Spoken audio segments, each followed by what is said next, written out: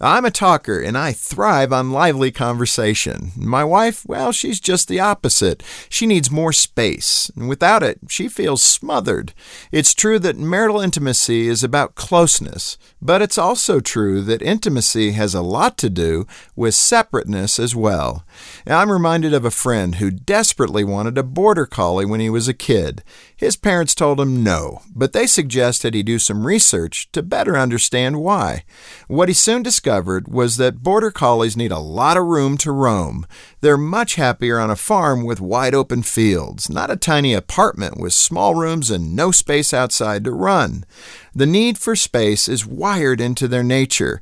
And do you know what happens to border collies that aren't given the adequate room to move around? Well, they become mean and are easily aggravated. They'll start to bite and nip at your heels. And a lot of marriages are like that too.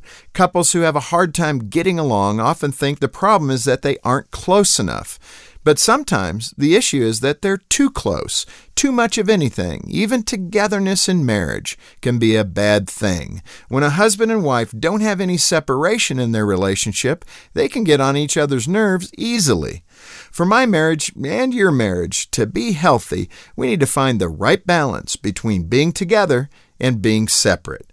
To help your marriage thrive, visit FocusOnTheFamily.com. I'm Jim Daly. Hi, I'm Dr. Greg Smalley. And I'm Erin Smalley. Marriage is an amazing gift from God, but it can also be a challenge sometimes. That's right. We could all use a little guidance. And that's why we started our podcast, Crazy Little Thing Called Marriage. We talk about things like recognizing conflict cycles, dealing with stress, and how to grow your love each day. Listen at crazylittlethingcalledmarriage.com or wherever you get your podcasts. We can't wait to see you there.